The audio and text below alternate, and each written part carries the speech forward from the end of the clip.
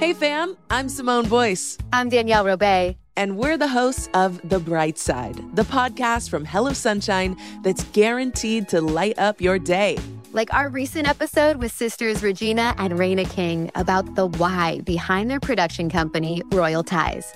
We have such a huge love for storytelling without walls, without barriers. Listen to The Bright Side from Hello Sunshine on the iHeartRadio app, Apple Podcasts, or wherever you get your podcasts. Welcome to Noble Blood, a production of iHeartRadio and Aaron Mahnke. Listener discretion is advised. 1 week before his mother was beheaded, James VI, the King of Scotland, had a premonition. He hadn't seen his mother since he was an infant, just over 1 year old. She lived for him only in letters, in portraits, and in the stories his tutors told him about her. She had been a foolish and prideful Catholic. Her rule in Scotland had been chaos fueled by impudence. If Mary, Queen of Scots, hadn't personally overseen the murder of James's father, Lord Darnley, then she had certainly willfully looked the other way. James's mother was right to have been forced to abdicate after marrying the man implicated in Darnley's death less than 3 months later. In James's guiltiest moments, he acknowledged that his mother Mary's imprisonment in England by their cousin, Elizabeth I, was a godsend. After all, he was King of Scotland now, with no real threats to his power. The expenses of his Catholic mother's confinement wasn't being paid by Scottish coffers. And by making good with Elizabeth, by showing his loyalty to her and to Protestantism, he was set to be next in line for the English throne when the Virgin Queen finally died. They told him that his mother had been beautiful once. He wished he remembered what she looked like. A week before Queen Elizabeth I would reluctantly violate the sanctity of the monarchy and deliver a death sentence to the former queen of a sovereign nation, James VI came down to breakfast and told his minister that his mother had visited him in a dream. It was just her head, he said, floating down the black hallway towards my sleeping form, unblinking, unbleeding. The king looked haunted. His eyes were dark circles and his skin was sallow.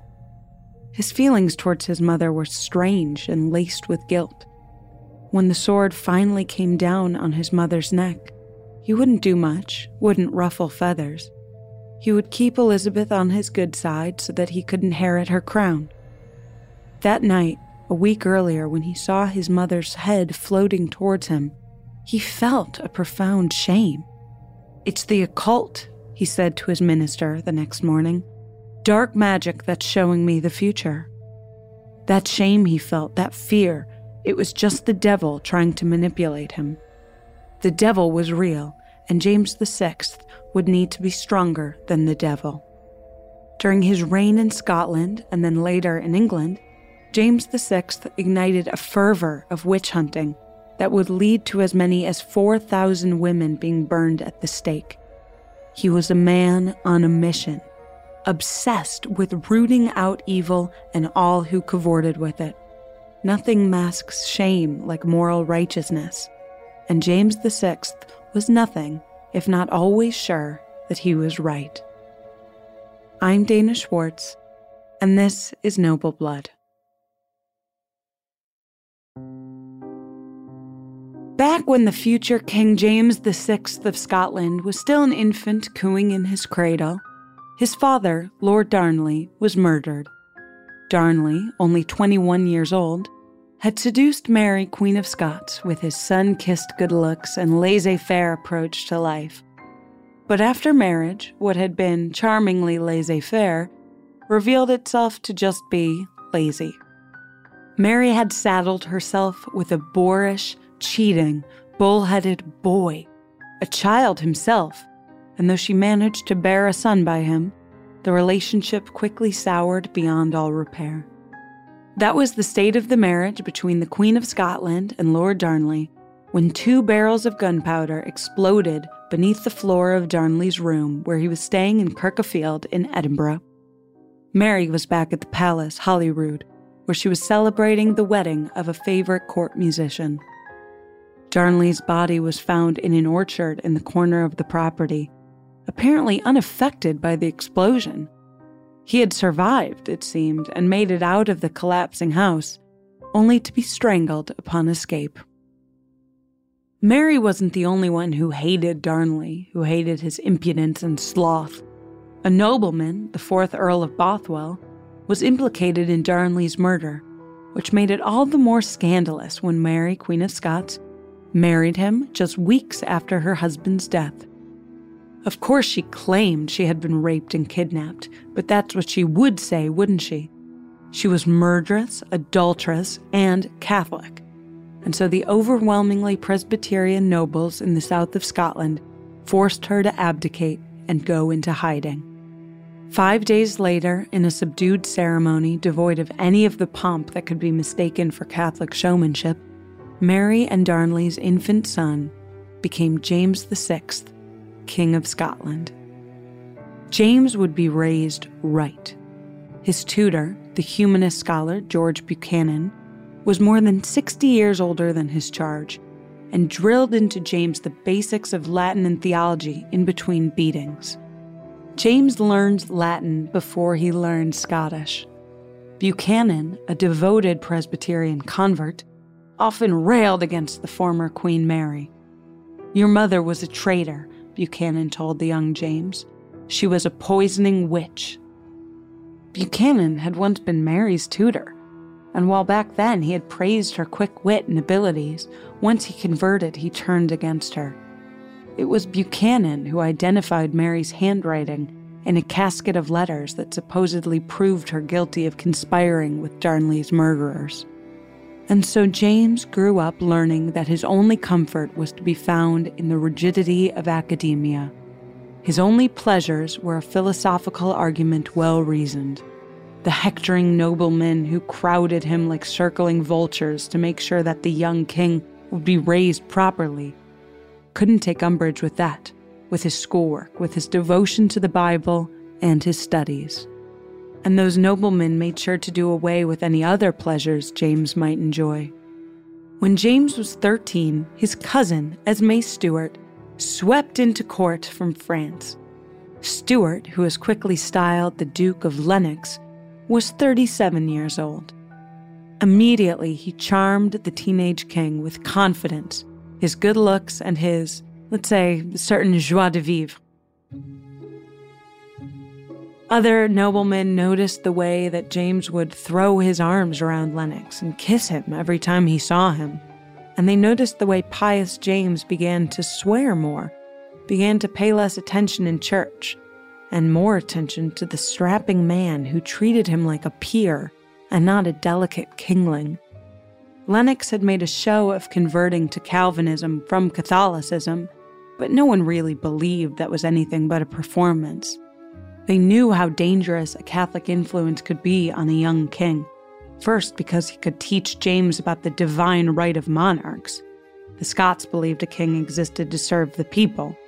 But also because they noticed the way James's gaze always lingered. Lennox was influencing James to carnal sin, and the group of noblemen were willing to hold James VI hostage, literally, until Lennox was gone, and there would be no more evil Catholic influences on their young king.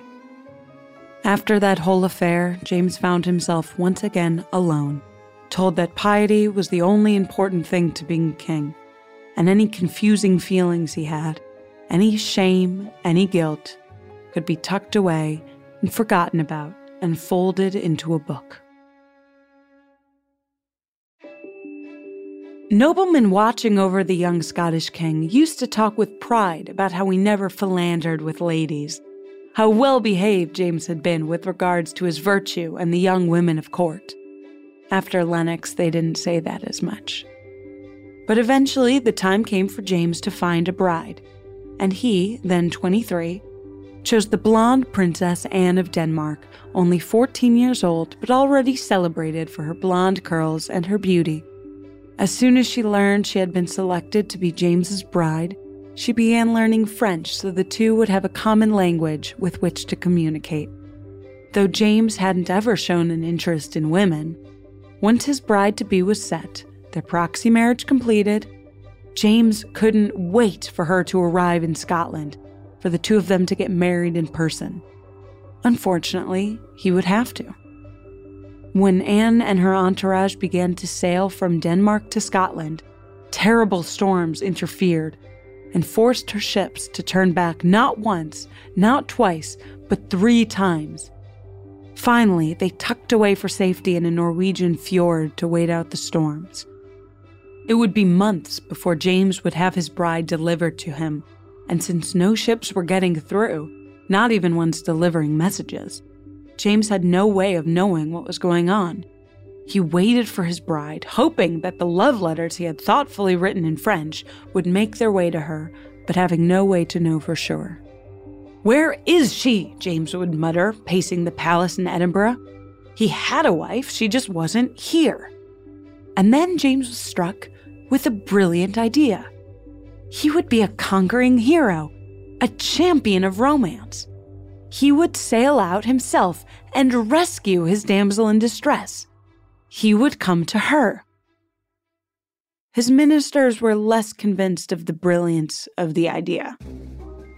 A king leaving would leave the country vulnerable, and even Elizabeth I down in England muttered that James's rash decision could give the Catholics the inn in Scotland they so desperately wanted. But James would not be deterred. He would be chivalry incarnate, braving storms and more to meet his teenage bride. When he finally made it to Oslo after a long and treacherous journey, James, resplendent in the finest outfit he had brought with him on the trip, came over to Anne and attempted to plant a kiss on his new wife. Anne pulled away, shocked and embarrassed. "It's custom in Scotland for husbands to greet their wives this way," James said. "Oh," Anne said, and let him kiss her. James enjoyed spending time with his new wife, but he also enjoyed the philosophers and mathematicians in Denmark. James and Anne wouldn't return to Scotland until the spring, and they spent the winter first in Oslo and then in Copenhagen, where James showed off his world-class Latin in conversations and lectures with some of the age's most preeminent thinkers. When the pair did finally make it back to the British Isles, it was another bumpy, near-disastrous journey. The waves didn't want them to make it back to Scotland, though they finally did in spite of the storms. Back in Denmark, the Danish government was furious that such weak, ill-equipped ships were sent out for the royals. They summoned the finance minister to a special hearing. How could he have approved those ships? Why had he been so cheap in protecting the lives of monarchs? The finance minister felt the sweat creeping up the back of his neck. His palms went clammy. This would cost him his job, surely, but if they could prove that he was negligent with the monarchs' lives, it would also cost him his life. "It wasn't me," the finance minister said finally. "The ships were perfect. The dangers were caused by witches. So it was witches. Let the trials begin."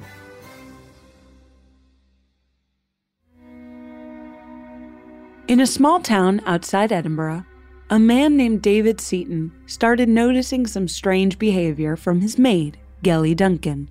Recently, she had been curing illnesses. Neighbors began appearing at their back door with rashes and boils, and leaving a few coins later with a new tonic or unguent to apply. And Gellie was leaving at night, sneaking outside when she thought David was asleep, and only returning when the morning light had begun to creep up the hill. She was a witch. There was no other explanation. Gellie denied it, but David demanded to know where she had been going at night, and she couldn't give him an answer. But she wasn't a witch, she said. At least, that's what she said at first.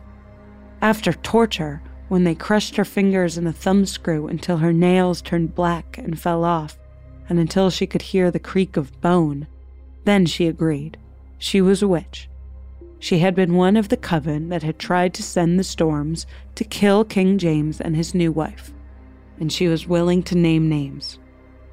70 people were prosecuted in the North Berwick trials, which began in 1590 and continued on for another 2 years. James VI oversaw many of the proceedings personally. After all, the devil was after him, a king, a devout man of God. Not all of the witches that Gellie named were women.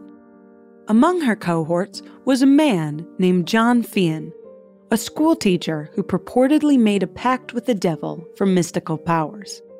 He had been among the coven that brought the storms on the king's voyage. But John Fian's sorcery hadn't ended there. He had a crush on the sister of one of his students, and he asked his pupil to bring back a lock of her pubic hair to class so that he, John, could work some spell with it and entice the girl to him. The young student was, understandably, terrified. That night, he tried to cut off some of his sister's pubic hair in the bed that they shared, but he was interrupted by his mother. The mother, knowing something of witchcraft herself, told her son to bring back cow hair to his teacher the next day. The boy did, and wouldn't you know it, the day after that, there was a cow following John Fian around, leaping up at him, madly in love. John Fian's spell had worked.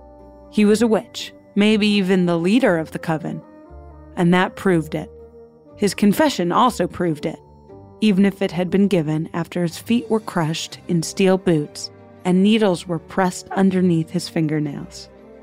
One of the witches, Barbara Napier, had married into an advantageous family and managed to escape conviction and punishment at trial because she was pregnant. That didn't sit well with James VI. He wanted all witchcraft rooted out of Scotland, family connections be damned. He demanded that the verdict be overturned and for Napier to be examined by physicians.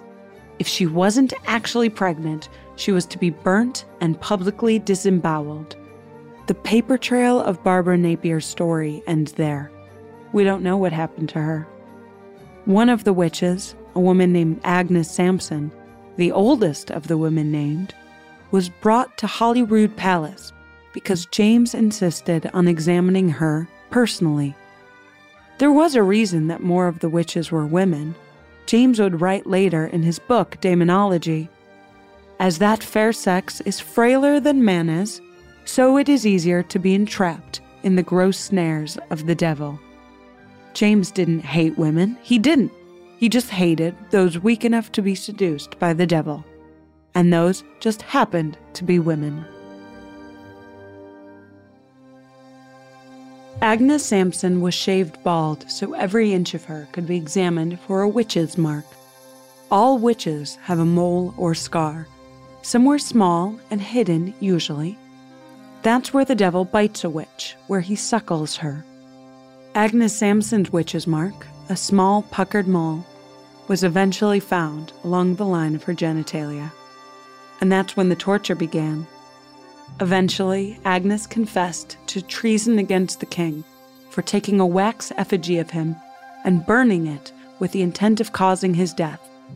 And she confessed to digging up dead bodies, taking their limbs, wrapping them around cats, and then throwing the whole mass of it, the dead limbs, the cat, still alive, into the ocean. That brew, that mixture, had been what caused the storms that plagued James and Anne when they sailed from Denmark back to Scotland. How had the king survived all of these feverish magical attempts on his life? Agnes had an answer. Apparently the devil had come to her and, speaking French, as the devil obviously does, he told her that King James VI was a man of God, and therefore so difficult to corrupt through the devil's evil powers. James was vindicated. He saw his righteousness in the eyes of every witch who confessed to trying to bring him down.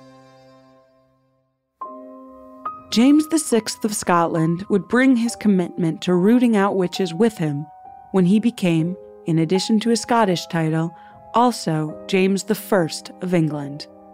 Though England had some anti-witch laws on the books, they were not nearly strict enough for James. Prison wasn't good enough. Witches deserved death. And he shared his expertise with his people in his book, demonology, which quoted heavily from the Bible and taught would-be witch hunters everything they would need to know in order to identify and take down a witch. James was, after all, a scholar. The fervor died down, though. The English people seemed less willing to engage with the anti-witch fervor than the Scots had been, and even James's bloodlust waned in his old age. When he was an older man, no longer as slim or as quick as he once had been, he wrote a letter to his younger son, Henry. Henry had written with pride about rooting out a counterfeit wench and being an expert witch hunter, just like his father. James responded, "I pray God ye may be my heir in such discoveries.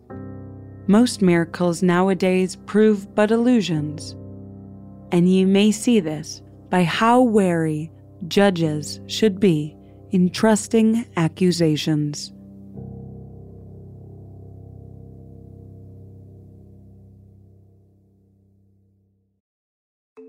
The weather is getting warmer, so it is time to say goodbye to your jackets and heavy sweaters. Hello to shorts and tees. If you are anything like me, you have this urge around this time of year to completely overhaul your wardrobe, but ideally you want to do that without spending a fortune. Luckily, I found Quince. Now I've got a lineup of timeless pieces that keep me looking effortlessly chic year after year. They have these amazing European linen dresses, blouses, and shorts from $30, washable silk tops, timeless 14-karat gold jewelry, and honestly, my new favorite pair of summer sunglasses I got from Quince. Get warm weather ready with Quince. Go to quince.com/noble for free shipping on your order and 365-day returns. That's QUINCE.com/noble to get free shipping and 365-day returns. Quince.com/noble.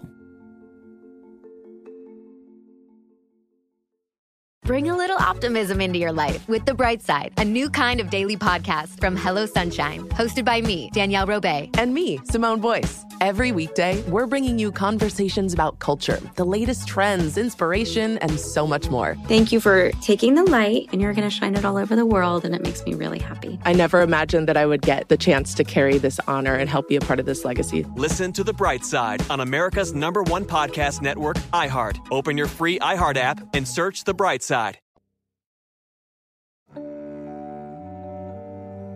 After James took the throne of England, Shakespeare took it upon himself to write plays that would appeal specifically to the new monarch.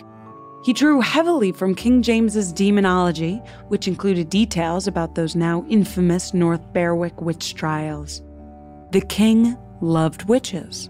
And so what better way to begin Macbeth, a play about a Scottish king, than with 3 witches, 3 chaotic, evil characters of impending doom who discuss raising tempests and controlling the winds. Isn't that what witches do? They control winds and try to bring down Scottish kings. Double, double, toil and trouble. And the North Berwick witch trials have inspired popular entertainment even more recently. In the Scottish set series Outlander, the protagonist, Claire, meets a woman with a talent for herbs.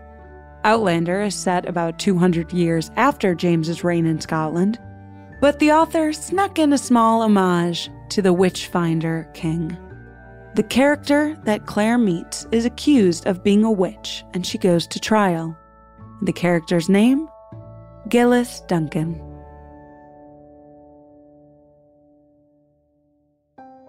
Noble Blood is a production of iHeartRadio and Aaron Mahnke. The show is written and hosted by Dana Schwartz and produced by Aaron Mahnke, Matt Frederick, Alex Williams, and Trevor Young.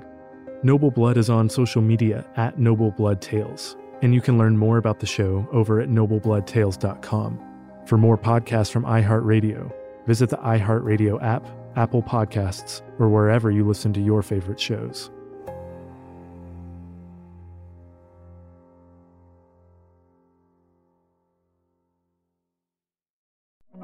Hey fam, I'm Simone Boyce. I'm Danielle Robay. And we're the hosts of The Bright Side, the podcast from Hello Sunshine that's guaranteed to light up your day. Like our recent episode with sisters Regina and Raina King about the why behind their production company, Royal Ties. We have such a huge love for storytelling without walls, without barriers. Listen to The Bright Side from Hello Sunshine on the iHeartRadio app, Apple Podcasts, or wherever you get your podcasts.